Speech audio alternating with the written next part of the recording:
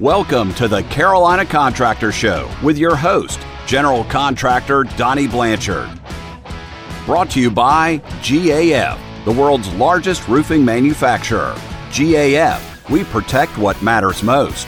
And Mid-Atlantic Roofing Supply, providing contractors, home builders, and many others with superior quality roofing products. So, Donnie, I'm looking at my list of predictions for 2022, and I do not see the remnants of a tropical storm rolling through the state of North Carolina in the second week of November. But it happened. And welcome to the Carolina Contractor Show. Instead of predicting the weather, we're going to talk about your house. The inside, the outside, plumbing, electrical, HVAC, all sorts of things. Roofing, if you need a new roof or need a roof inspection, you can visit Donnie's company, which is SureTopRoofing.com. And today's subject is how to save a lot of money on energy bills. As a matter of fact, if you're building a new house, some of the ideas we're going to give you today could save you $100,000 over the life of a 30-year mortgage, just in energy bills on your house, 6 figures. That's coming up in just a minute. Again, hit the website, thecarolinacontractor.com. You can find our links to social media, Facebook, Instagram, YouTube. If you have a question for Donnie, click on Ask the Contractor. We're going to do some of those questions a little bit later in today's show. Also, if you want to listen to past episodes of the Carolina Contractor Show, go to the website. We've got them organized by subject. So if there's something specific you want to learn about or get more information on, when you do that, you can download the podcast, listen to it at your own time. We've got the podcast on a whole bunch of different formats on the iHeartRadio app. You can do it through Apple. Hey, I want to throw in there that we were recently published on Amazon, so we currently are on Apple Podcasts, Google Podcasts, and iHeartRadio. So now you can simply say, hey, Alexa, play the Carolina Contractor Show. And I don't know what episode it'll give you, but we're on there. Basically, we are everywhere. All right, very interesting topic today. And we've talked about ventilation of houses. We've talked about encapsulation. But you've got kind of like a lifetime of experience of how you can save a buttload of money. Yes. Maybe buttload's the wrong word, but still, when it comes to this, 6 figures? Right. Are you serious? Absolutely. Well, let's dive into this. Yeah, we titled today's topic as Build Tight, Ventilate Right. And the way this became the subject of today is we talked a lot recently about conductive and convective heat transfer. And I have several colleagues, whether they be inspectors or fellow builders, and the opinions seem to vary that a lot of folks say, hey, man, you're building these houses way too tight nowadays. And that may be true in certain situations, but that's where the Ventilate Right comes into play. And I'll just dive in and say that we're in this era of change. So Energy Star around 10 years ago, maybe 15, was the way to go in terms of building an incredibly efficient house. And that's the little blue star you see on appliances and stuff? It is. Okay. And you don't really see it that much in the building world anymore because not that it's obsolete, but the energy codes have changed. Whereas, structural codes, they change a little here and there, and they tweak those in terms of the strength of lumber because it's grown so much faster. But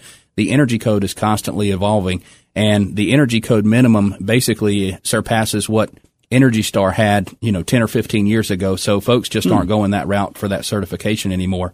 And there are a lot of municipalities that don't really enforce the energy code. If you go to one of these smaller towns where they have one inspector who is also the plan review guy who also answers the phone in the mornings, that guy may not be president and janitor. Right. Mm-hmm. And and then you get into some of these municipalities around the bigger cities, Chapel Hill and Raleigh, and they are more forward thinking. They have the education and the training and everything that they like to implement in the way that they do their inspections and the homes are built in their area. But back to what you said about save, upwards of 6 figures. The way I tailored this topic, or the connection I tried to make, is at 25, if you're buying your first house or building your first house, 25 or 30 years old, and if I told you, hey, you can do a few things or maybe spend $3,000 or $4,000 on this house, and I guarantee you that's going to save you $100,000 in 30 years, the lifespan of that mortgage, that's a no-brainer, and people just don't look at it like that. Mm-hmm. So that goes back to the build tight part of this.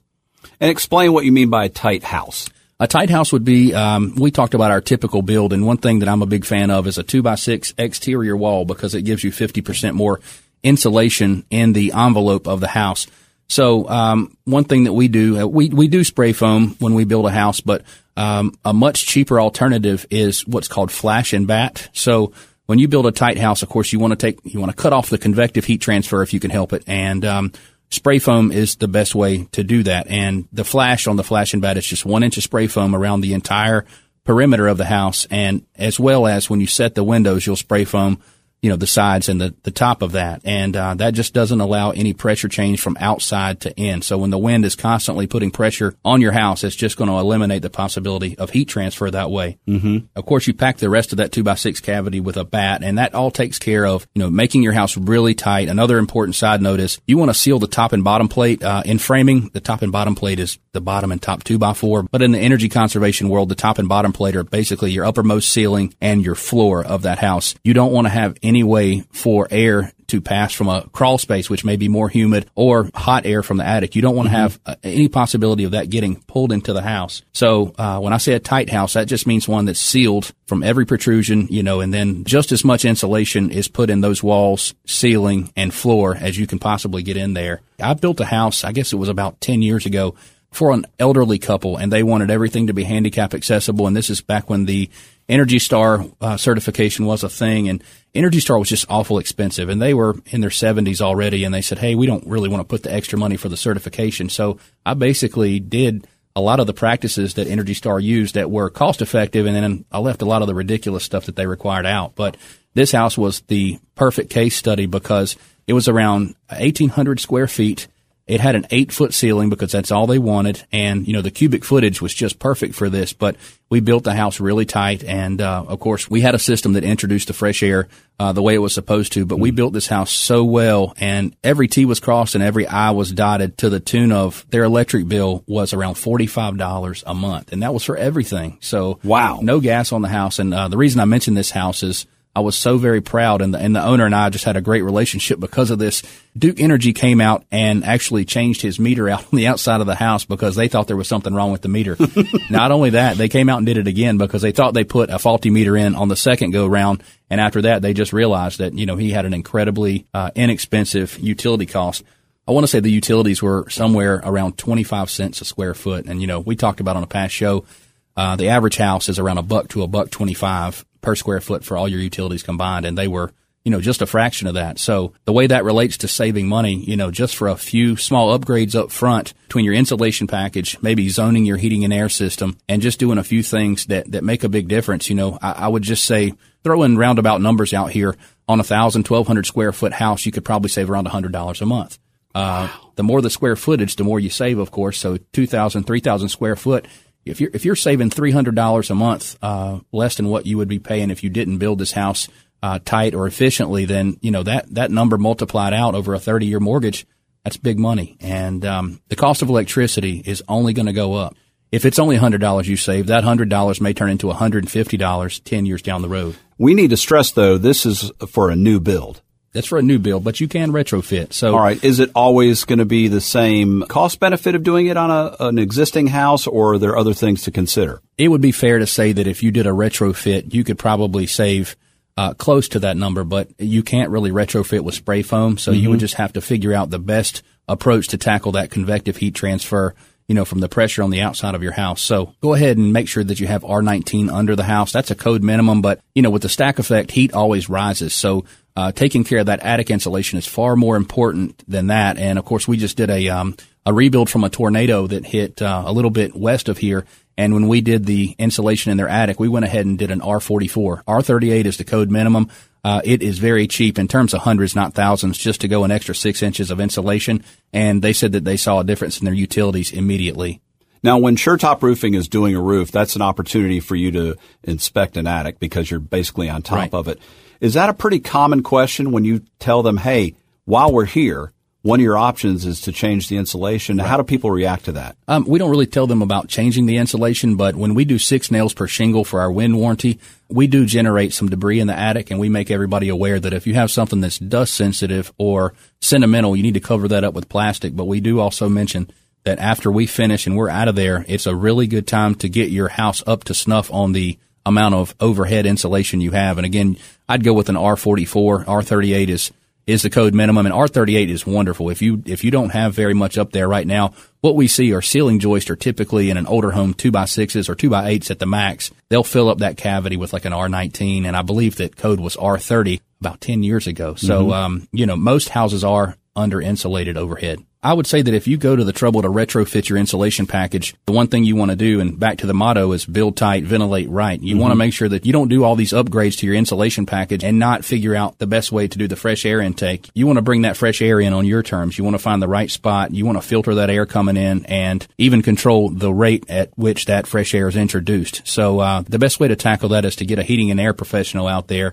and they can look at your current system, basically inspect it, and you should do that anyway in terms of having your system periodically inspected. I say around twice a year, but at least once, and it should be a pretty easy thing for an HVAC contractor to go in there, figure out what would be the best location for a fresh air intake, or if you need one at all. And to give you an idea what a fresh air intake does, you worded it best. It's like opening a window. And right. I wanted to add as well, when you get into commercial setting, the ventilation is far more important than it would be on a residential, because you have so many more folks occupying the same space than you would just a single family home.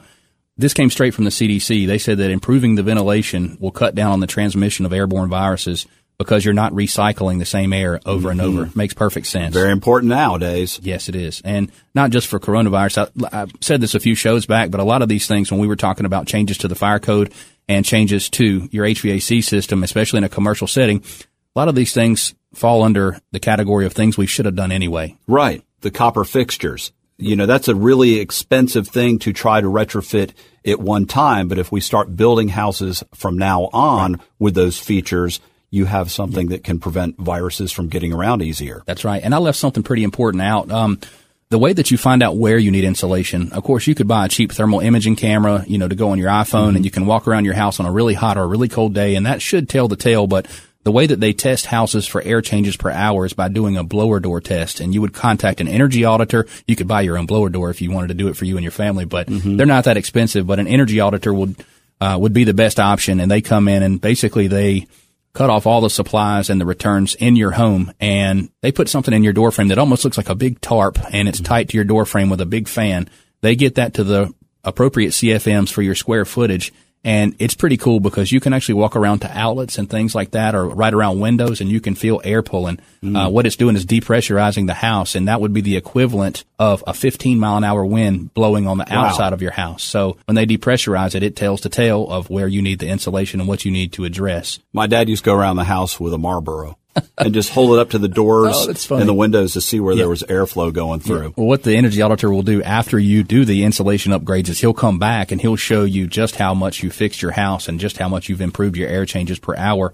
So, yeah, that's something that's totally worth the money, and just that process of going through the energy audit and the insulation upgrades will pay big dividends down the road. And the poor man's way of taking care of some of those leaks is basic insulation. You can buy it like Lowe's, a foam sealant. You think around the piping underneath the cabinets or the vanity in your bathroom. They're usually just cut out and they're never blocked. Things like that you can do yourself that will help. Absolutely. What you were saying as far as under cabinets, that's a super vulnerable spot. One thing that the heating and air guys have to take into account, and we don't really think about it, but I want to say it's around, you have a 600 CFM hood over your cooktop.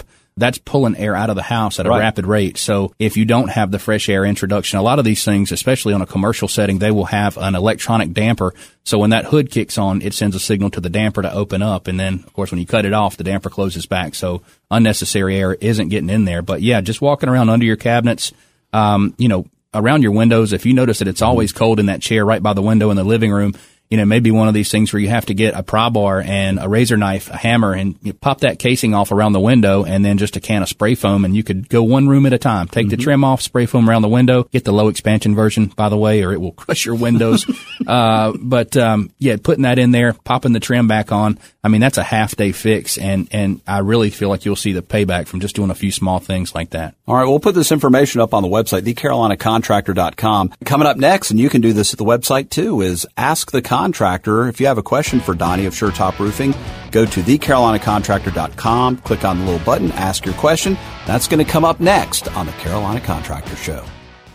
Hey, it's Eric Smith, co-host of the Carolina Contractor Show for SureTop Roofing. A brand new roof is even more affordable than ever. SureTop Roofing, your local GAF Master Elite certified roofer, now offers financing plans for as low as $85 a month. That's probably less than your internet or cell phone bill. With approved credit, you can finance that brand new roof for 10 years at 9.9%, and that includes warranties for up to 50 years. But this offer is only available from SureTop Roofing, so schedule your free estimate at SureTopRoofing.com. That's SureTopRoofing.com.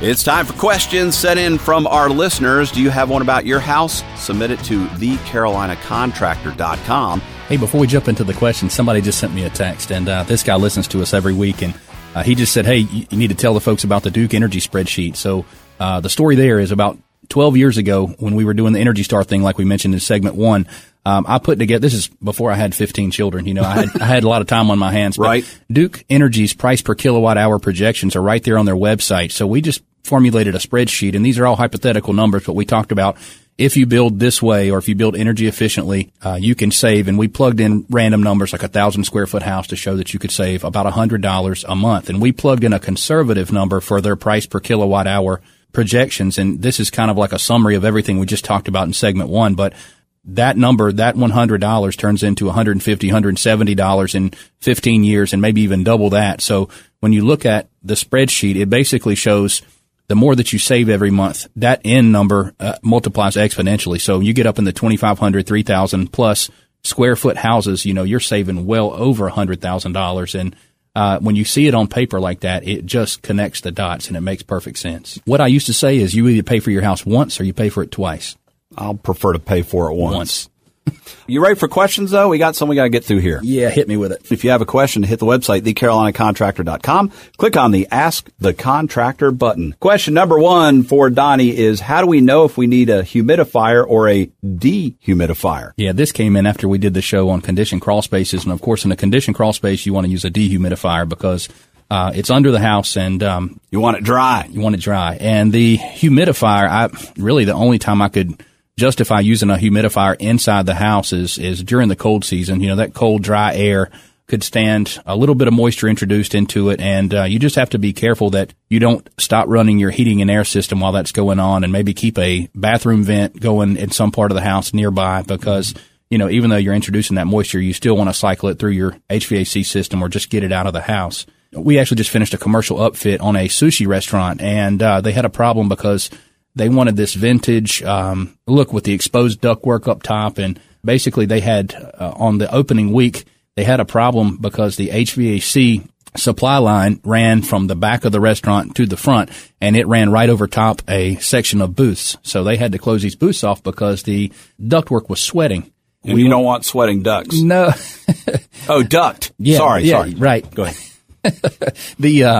But what happened was they had, it was a very simple fix. I went in there, looked at it, walked over to the thermostat, and basically they had their thermostat fan setting to on instead of on automatic. So the fan stayed on all the time. 24/7. Right. Whether the air was being conditioned or dehumidified or whatever, it was, constantly pumping that air through the ductwork. So it wouldn't sweat so bad when the system was running and doing its thing with the air and cooling it down. But, when it cycled off and met the target temperature on the thermostat, it continued to push that warm air through. So the warm air pushing through the duct caused a condensation to form, and I flipped the button, and everybody felt like, wow, I hope I didn't just pay He's for a that. Genius. It didn't stop right away, but I called a couple hours later, and they said it worked like a charm. So that kind of goes along with something we mentioned a couple weeks ago, and a lot of people, when they design their HVAC system, they say, well, just oversize it so I've got plenty of heat and plenty of cool air, and that's a mistake because what happens is in the summer months, it cools that air off so fast that it doesn't dehumidify the air, so you end up with too much humidity with an oversized unit. So a big unit will be going off and on constantly. All right, question number 2 for the Carolina Contractor. What is the difference between OSB and plywood? I know, but I'll let you answer. We get this question in the roofing world a lot because a lot of older homes have real plywood, and the people say, well, I want to make sure I go back with real plywood. But just a quick summary on the differences. OSB stands for Oriented Strand Board, and that's the one that looks kind of like wood chips and glue, and that's actually an engineered product. I was a little confused when I started out building, and some of these I-joist and just engineered products that were introduced, 15, 20 years ago came on the scene because they look like OSB. It doesn't look very strong, but it's actually an engineered product, and when you see the numbers on paper, it really stands up to the test. Real plywood, the acronym for that is CDX. And a lot of people confuse the X to mean exterior. It does not. But C and D are the surface quality. So one side of that plywood's a C, flip it over, the other side's a D. Not so good. We only recommend using the plywood or the OSB for that matter in situations where it's going to be covered. Neither one can be exposed to moisture. The X is the type of the glue that bonds the veneers of the plywood together on CDX.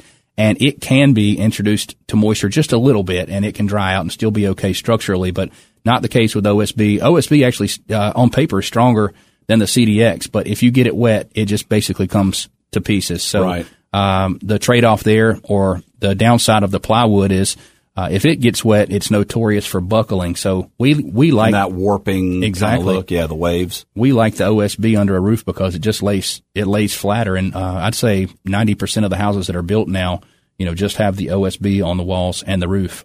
Side note here, when we do columns or just outside structures for porches, they have something out called MDO, stands for medium density overlay. So basically it's an MDF product, and it's not real wood.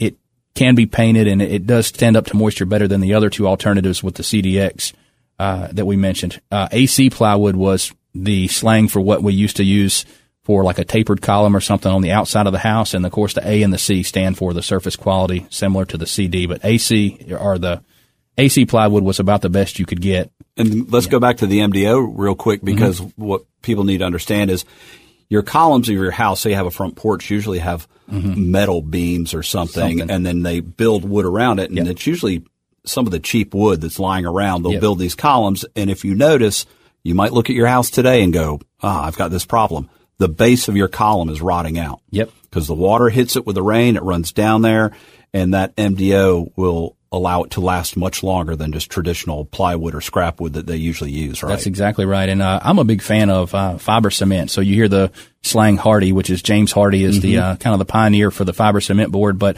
as long as you're not doing a taper or anything like that, what we do is we just put a treated 6x6 in there, and we wrap that with Hardy, so it's bulky. It's about an 8x8 when you're finished with it, and it can't rot. And so it's a foolproof, low-maintenance way to do that. Well, I'm a fan of masonite myself. Yeah, I right. think you should do everything on the outside of your house with masonite. I do not endorse that statement. Question number 3 for the Carolina contractor. We've had a recurring roof leak for years that no one can seem to find. There's obvious wood replacement needed. Is it necessary to replace structural members in addition to the plywood? It's a case-by-case situation, but in this particular one, they had OSB, so of course the OSB had to be replaced on 3 sides of that chimney.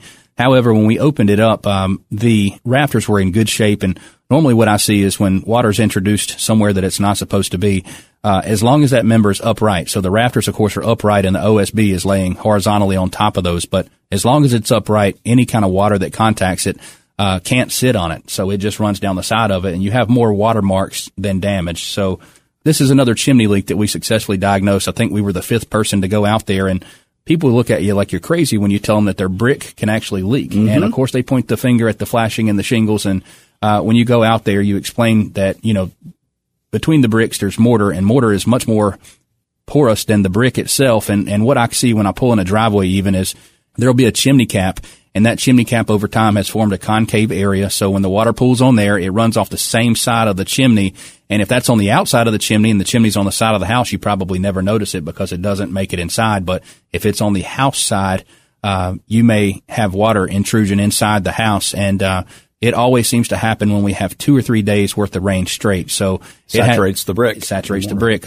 Cool experiment that one of my professors did at App State is he took a solid cap block, so it was 4x8 by 16, and he's just sitting there talking to us about it. And this was a basement wall example, but the same thing applies to the chimney. And the block got darker and darker gray, and we're thinking, what is this guy doing? So he says, okay, Donnie, turn the water back on when I say go. He puts the hose right up to the side of the block. I turned the hose on full blast, and it shot out the other side like a magic trick. So like you just mentioned, once that block, or once all the pores are saturated, it's one drop in, one drop out. Out meaning inside the house. Exactly. But, that was exactly what was going on in this situation. But we got them a new chimney cap. We pressure washed the brick, sealed the brick off, and they should be good to go for another 50 years. Question number 4. We made it to the end, Donnie. We recently filed a claim with our insurance company, and they said we had replacement cost coverage, but only sent us a check and took a depreciation out. how does that work? So I'm assuming that they thought this is how much we're getting, but they took money out. The insurance company took money out before they sent the check. Yeah. And what they didn't understand, I'll just go through the acronyms here, but replacement cost coverage is normally labeled as RCV, replacement cost value, and the other term is the ACV, which is the dollar amount that they got. That's the actual cash value after the depreciation is removed. And when you have replacement cost coverage, the only reason they depreciate that is they make sure that you do the work. And then that depreciation is called recoverable depreciation. So you actually get that money back. They just got freaked out because they didn't get it up front, and they didn't understand why the insurance company didn't pay them the whole thing. But the thing there is the insurance companies put a fail-safe in place just so they don't give you the whole check and you just run with the money instead of fixing go to Vegas, instead of fixing the property, which is, your property being a common interest of you and the bank. That's just the way that they cover themselves, like you said, to make sure they don't run to Vegas. A situation that unfolded that relates to this is when I was working in New Orleans after Hurricane Katrina, they made us run all these ITV reports because something came to their attention that there were a lot of people who were underinsured. An ITV report means insured to value. And so you run a quick square footage analysis on the house. And this is the agent's job. What the agent has to do is make sure that you carry enough coverage on that house to qualify for replacement cost, which is 80%.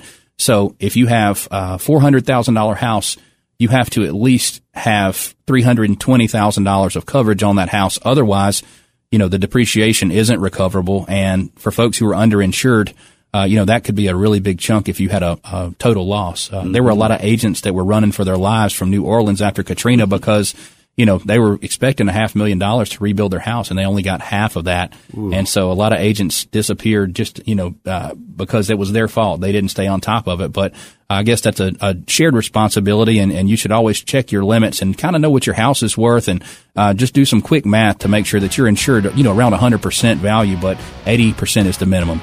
All right, that's a wrap. We thank you for tuning in, and be sure to connect with us on social media. You can find links to our Facebook and Instagram accounts and everything else at thecarolinacontractor.com. Have a great week.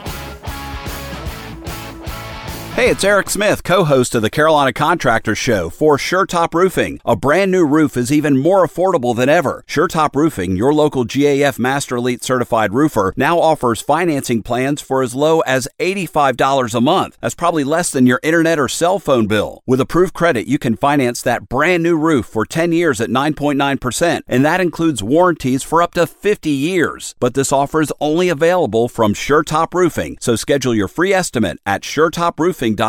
That's SureTopRoofing.com.